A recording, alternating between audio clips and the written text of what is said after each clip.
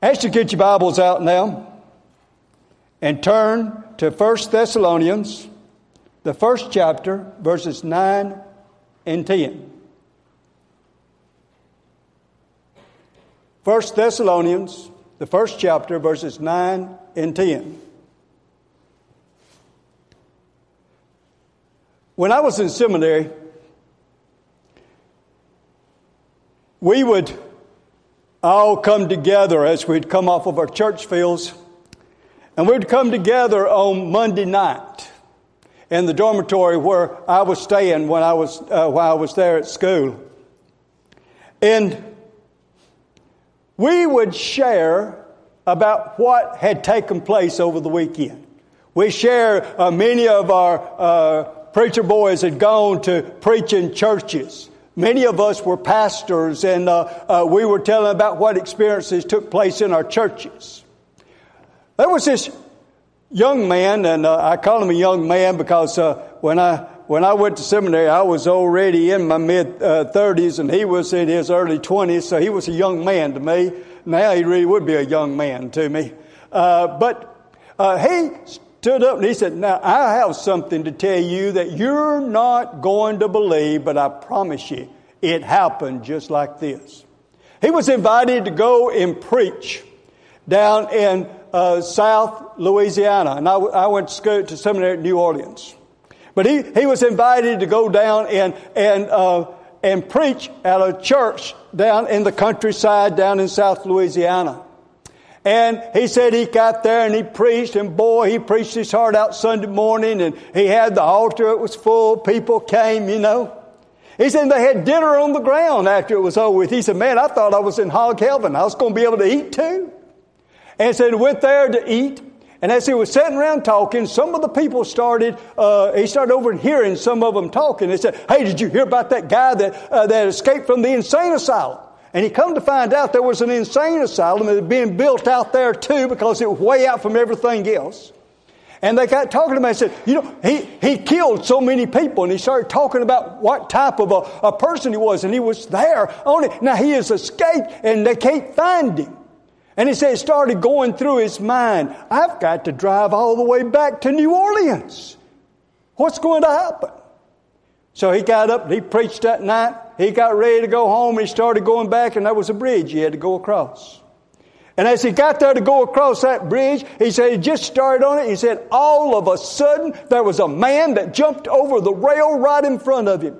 And he said his eyes was as big as the headlights. And he said, "I knew it had to be that crazy man." And he said, "I swerved over to go around him and he jumped in front of me. And I swerved back and he jumped in front of me. He was just waving his hands like this and screaming."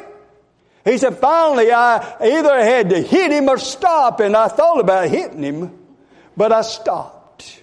And he said, "I cracked my window just a little bit. And I heard him saying, 'Stop, stop, turn around, stop.'" Then he said, "I'm a driver. My van just has gone off of the bridge where it fell through. And if you go any further, you're going to fall over too. I climbed up here to stop you and tell you you need to turn around." We need to tell people around everywhere it's time they need to turn around too. We've got to turn around, and beginning of a Christian life, really, is where we make a turnaround, isn't it? In our scripture, we're going to be looking at in just a moment. It's in the first chapter of Thessalonians. And Thessalonica was a place where Paul went to preach on one of his missionary journeys. And while he was preaching there, these people responded in glorious ways. They came and they followed him. They listened and they embraced what he had to say. And so he wrote this letter back to them to let them know what he was hearing about them and how glad he was to hear. They were at the work. They were being zealous about the things that they were doing. They were there and people respected them, and everybody was talking about the type of people they were and what they had done. And in our scripture that we're about to read, we're going to see here where he is commending them for what they did and what people were saying about him. and everything, how they had been talking and sounding the word all the way through Macedonia and Achaia, and they had been preaching in every way, and everybody was speaking about them, because it said, as in verse 9, for they themselves show of us what manner of entering in we had unto you, and how ye turned to God from idols, to serve the living and true God, and to wait for His Son. Wait for His Son from heaven, whom He raised from the dead, even Jesus, which delivered us from the wrath to come. He was commended them because everyone realized, first of all, that what they did was that they turned from their idols. Now, some people might say, that has nothing to do with us today. We don't have idols. They had all these idols around everything that they were doing. They worshipped idols. They worshipped men that claimed to be idols, the emperors and different things around. They had all these around, and we don't have all those idols around. A good definition of an idol is anything or anyone that comes before God in your life. Yeah, we don't have these graven images. We don't have all of those, but I guarantee you we have idols. Sometimes our idols happen to be our jobs that we're on. Sometimes it's our family. Sometimes it's the money that we make. Sometimes it's the television that we want to watch. And sometimes it's other things, our car, our loved ones. It can even be our loved ones. But anything that comes before God is an idol in our lives. And there must be a turning from them. Now, when I was in the service, when I was at boot camp, we did a lot of march. I was in the Navy, but you know Navy marches in boot camp. We march just like the Army does in boot camp. And part of the thing we would do, we'd be going along marching, and then all of a sudden they'd say, about face. And what you do, you put your foot behind you, you turn, and then you start going in the other direction. The way that people are saved, and I'm probably preaching to the choir here because I would think that those that come on Sunday night pretty much are those that are already saved. But I'm going to tell you something. If you're here tonight and you don't know Jesus as your personal Savior, you're not here by accident. You're here for God is giving you a chance tonight to make that turnaround, to turn away from the way that you were going and turn back to Him. But you notice whenever you make a turn, whenever you turn around, it's always a turning to something. You always turn to. Now, a lot of people say they have turned around. They say they're Christians because they have turned. Sometimes they prayed a prayer. Sometimes they started getting active in church and different things of that nature. But a real salvation experience is not just turning over a new leaf. It's not just making some changes in your life. If we make the turn that leads to salvation and we're turning away from those things that we have been serving, and yes, we've served them because they have drawn our attention, they've kept us away from God, they've kept us into sin, they kept us doing those things, and we turn our backs and we turn to God, the most living God. The idols that we have are dead, but God is living. The idols that we serve, they can't hear, but He hears all things. The idols that we were serving couldn't do anything for us, but all things can He do. They couldn't save us, but He is the only way by which we may be saved. Jesus, the risen Savior, is the only way. And whenever we turn to Him, we turn with a grateful heart.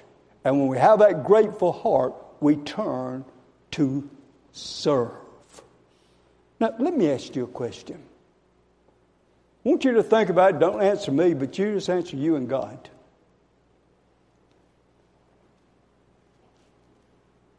Since you have accepted Jesus as your Savior and you made that turn out about face and you turned away from the way you were going and turned back to Him,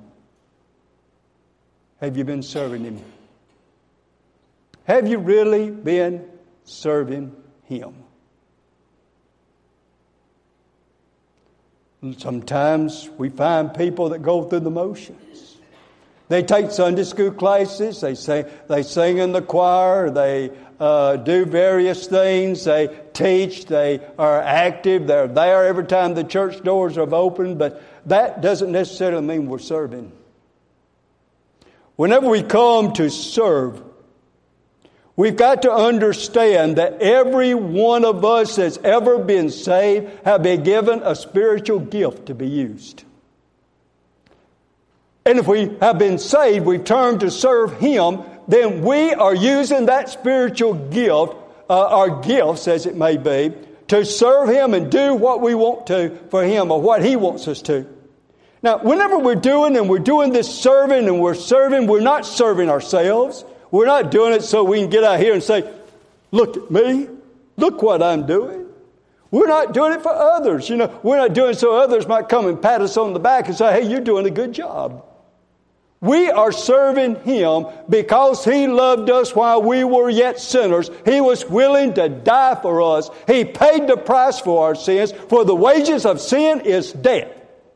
And He paid that debt in full for us. And when we turn to Him, we turn with a grateful heart and we come unto Him to serve Him. And we don't serve Him for ourselves, we don't serve Him for others, but we come to serve Him as slaves.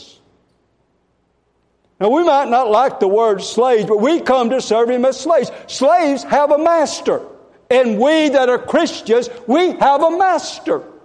He's the one that directs us.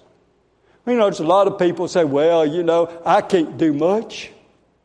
I'm going to tell you, this is what I believe in every church where I've ever been pastor of, I've ever been in.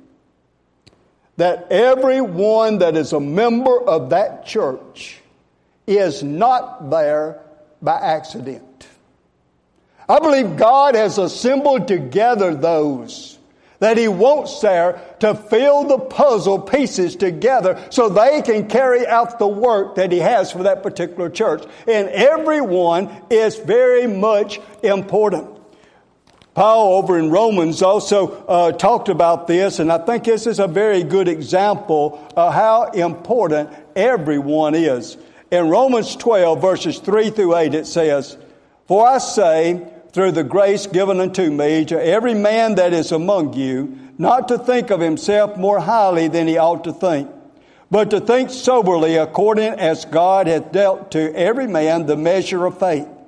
For as we have many members in one body, and all members have not the same office, so we, being many, are one body in Christ, and every one members one of another, having then gifts differing according to the grace that is given to us. Whether prophecy, let us prophesy according to the proportion of faith. Or ministry, let us wait on our ministering. Or he that teacheth on teaching. Or he that exhorteth on exhortation. He that giveth, let him do it with simplicity. He that ruleth with diligence. He that showeth mercy with cheerfulness." Those of us that know Jesus, we make up the body of Christ. And you make up the body of Christ that comes to worship right here at Meadowbrook. And you're all important in what needs to be taking place here. The toe cried out one day and said, I sure do wish that I was a hand so I could pick up things. And so the toe moved to the hand. And he found out that the body couldn't stand straight. He found out that the body lost its balance because the toe was no longer there to keep the balance that was there. Finally, the toe saw that he was important and he moved back to the toe. The middle finger said, I'm not really important to have everything else. I want to be an ear. And he moved up to the ear. And then he found out the body couldn't pick up things like it used to. Couldn't hold on to things like it used to. And so he went back to the hand. Folks, every one of us is important in the plan of God. And if we have turned from our idols to serve the true and the living God, we are to be about the service in any way and every way that God has called us to do and gives us the opportunity to do it. That's what it is. A slave has a master. You know, a slave doesn't question whenever his master tells him to go do something. If he does it, he says, yes, sir. Yes, sir. I'll go do it. Yes, sir. I'll go do it. Whenever God tells us to do something, we need to say, yes, sir. Whenever it takes place in all of it. You know, as we come, a slave doesn't come out and really murmur about what he is doing. He doesn't really complain about what he's doing. Particularly, he don't let the master hear him complain. But we'll murmur. Oh, I wish I didn't have to go do that. I'd like to stay home tonight. And listen, a lot of them may have stayed home tonight to watch the television or whatever took place, you know. Or, you know, I haven't been fishing in a long time. I'm going to take off today and not go to church and not be there. I'm going to go fishing. Now, there's nothing wrong with going on vacation. But we just don't take time off just to go away from church to do something else. The Bible tells us that we are not to forsake the assembling together of the believers. We're supposed to be there whenever the church assembles. We're supposed to be there to be doing our part, to be a part of all of that. As we come to serve Him, we need to serve Him without murmuring and complaining. How many of you remember a song that we used to sing a lot? I don't think we sing it much anymore. I haven't heard it a whole lot. But that was a song that was Count Your Many Blessings, Name Them One by One. You remember that one? I've always said that if we Christians were to ever get to the place of where we could count our many blessings, we never would have time to say, oh me. We never would be able to complain about anything that was taking place. Because if we ever started counting our blessings, we'd realize that we never could stop counting them. It's always there. So many times that God has blessed us in all that we do. We need to serve Him with all of our heart. We need to serve Him with zeal. We don't need to hold anything back if we're going to serve Him. We need to make ourselves, here I am. You know, not Elijah, but, well, I can't, now my mind's gone blank. But there are times when some of these have been asked, said, who shall I send? And they say, here I am, send me. God sometimes said, who's going to come and serve me? Who's going to take over this Sunday school class? Who's going to come and sing in the choir? Who's going to do this? You say, here I am, God. If you want me, I'm volunteering. Oh, by the way, you don't serve God as a volunteer either. A volunteer gives up some of his time, some of his money, some of what he's doing. But we who are children of God, everything we are and everything we have belongs to Him. We don't give Him anything. And He really doesn't need us, but He wants us. Do you know why God wants to use you in His work? It's so that you can get out of it what you need to. So that He can lift you up. So that you can find your strength. So you can be that Christian that you need to be. You can see the things that are taking place. We need to serve Him with all that we have. We don't need to hold anything back. Every minute, everything we do should be His. Our jobs, our careers, is His. The money that we make, it's His.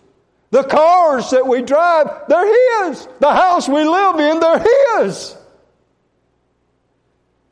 A Christian realizes everything belongs to God. And whenever we serve Him in that way. We turn it over to Him. Because here He is. We turn to God from idols to serve the living and true God. The only one that's ever died and rose again. But you know, there's another thing. It says we are to wait. Wait for His Son from heaven. You know, when you first read this, it kind of sounds like it might be kind of contradictory. Here we're talking about serving, and we're talking about working, we're talking about doing that, and then all of a sudden He says to wait. One is active, one is passive. But really, these two go together like a hand and glove. You know, if I had a glove up here, I'd take it up today and I'd show it like this and say, you know, this is the way it is. And your hand goes inside that glove, and the hand makes the glove, and the glove makes the hand, you know. If we're going to serve God with all of our hearts and everything we have, we also have to wait upon the Son of God, expecting Him to come back any moment, any time, any way. It is the joy of knowing we have a Savior, a living Savior, that's coming back to take us out of all of this mess that is here. We won't be here. It's that joy of knowing that allows us to surrender everything to Him, to turn it over and say, I'm ready to go to work. So we work while we keep one eye on the eastern sky, looking for Jesus to come back. You know, I think Paul and all of those really thought Jesus was coming back before they died. Let me ask you a question. Really, just think about it for a moment. If you knew Jesus was coming back as soon as we end this service today, as soon as we start to walk out this door, what would you have done different today than what you would have done as you did otherwise? You know, if you knew He was coming, would you have done anything differently? If you knew this was your last day, would you have done anything differently today? Would you go to work tomorrow? If you knew that was going to be your last day, would you do anything different at work than what you're going to do? See, that's what looking for Jesus does. It keeps our mind and our heart on what we're doing, and we're doing it for Him as we go, no matter where we are, no matter what we're doing, no matter what's taking place. We wait. We're waiting for Jesus to come back. Oh, that glorious day. I'm looking for the resurrected Savior to come. I'm ready for my Savior to let me come in and worship Him for the rest of my life. I can just imagine how it's going to be when we get there, how we're going to be praising Him and worshiping Him, and all the time we're giving Him everything we have. But you know, the thing about it is we don't wait till we get there to give Him everything. We start now. You know, we need to get in practice so when we get there, we know how to do it. But Jesus is coming back. We may hear the trumpet blow tonight. Jesus is coming back. He said that He is coming. And we need to wait for His Son from heaven, whom He raised from the dead. Jesus is the only one that has ever been risen from the dead. Let me just kind of throw this little nugget in for just a minute. And we've been hearing, I don't know if you've been paying attention to what's been going on in some of the religious circles around the world and different things of that nature. But, you know, we have had the Pope that has come out now and said that the God that the Muslims worship is the same God we're worshiping. We've had some evangelists that have been preaching for God for a while that has now come out and said, you know, they're really not that much different from us. We really need to kind of accept them in. They're looking at the world religion, trying to bring up world religion. The Bible says it's coming. But folks, I'm going to tell you, there is no one like our God. He is the only one. Old Muhammad may have walked this earth, but I'll tell you one thing, he's never risen from the grave. Buddha may have been there and went into all of his stuff that he had. But Buddha's never risen from the grave. There is only one that has ever risen from the grave, and it's our Savior, our God, the living God, the one we worship, the one we serve, the one that is ours, and we need to be about the work while we look for His coming. as He comes back again.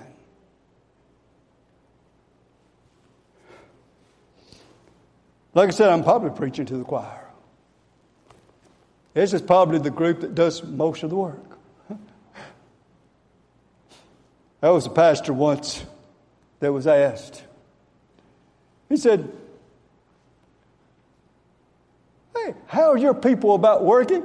He said, "They all agree." He said, 20% does the work, and the rest of them ready to let them do it. In almost every church, you'll find there's about 20% of the members that really sell out to God. The other 80% kind of walk close on the edges.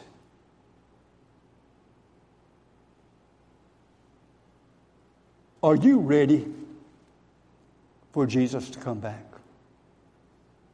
I know we say, "Hey, I can't wait." But are we really ready? First of all, let me ask you, do you know beyond a shadow of a doubt tonight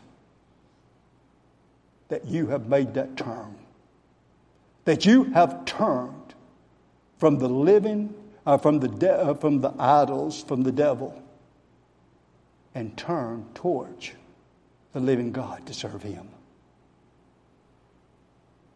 Do you know beyond a shadow of a doubt that you've done that? I pray you have. But if you haven't, you need to make sure tonight. You don't need to put it off. Because Jesus is coming back. And we don't know when. And Christian, you that know that you have, if He were to come back tonight, and we were to go before Him, how many crowns would we be able to lay at His feet? How many crowns would we be able to give Him?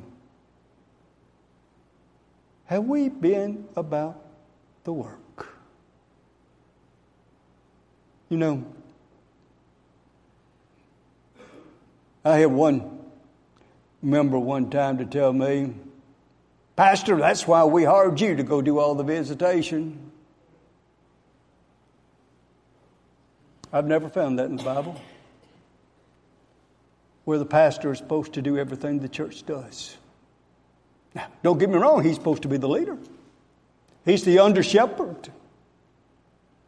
But one thing every man and woman that has ever come to Jesus has been called to do, and that's to witness. Go ye into all the world. He wasn't talking to preachers, he was talking to all of us. We've all been called, and that's something we can all do. But preacher, I don't know the Word. Well, get in the Word and learn it. I'm going to tell you, every one of you that are here, I guarantee you know enough Scripture today to tell somebody about Jesus. How many of you know John 3:16? Oh, yeah. For God so loved the world that He gave His only begotten Son, that whosoever believeth in Him should not perish but have everlasting life. That's all the Scripture you really know to tell somebody about Jesus. And you have something more important than anybody else has. You have your own testimony to be able to tell others about what He's done for you. We need to be about the work. But let me ask you this too. We say we expect Jesus to come back soon. But do we really? Do we really expect it? If we expect it, we'll be about the work 24 hours a day. Because I'm going to tell you, personally, I don't want Him to come back seeing me doing something I'm not supposed to be doing. Or I don't want Him to come back and see me not doing something I am supposed to be doing. If He can come back any moment, that's one reason we wait on Him and we work and we keep that eye open. If we have that hope and anticipation, it makes all the difference in what we do in our serve. And we're going to have a hymn of invitation. And we're going to ask you to respond to Him in any way. I don't know what He's telling you to do. But you do. If you need to come to the altar and pray about something just to you and Him, then the altar will be open. If you have some decision you need to make, if you don't know Jesus as your Savior, come, and I promise you someone will show you through God's Word how to be saved today. And maybe you as a Christian, maybe you need to rededicate your life, recommit. Some people don't like that word rededicate. I like recommit better than rededicate, but it means the same thing. We make that recommitment to Him. I'm going to serve you, and I promise you I'm going to be about the work.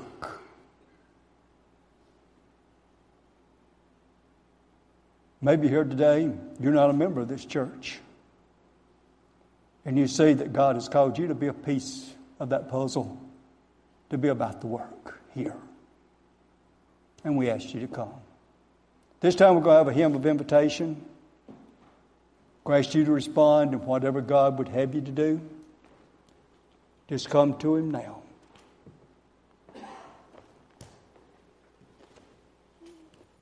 Let's all stand and sing.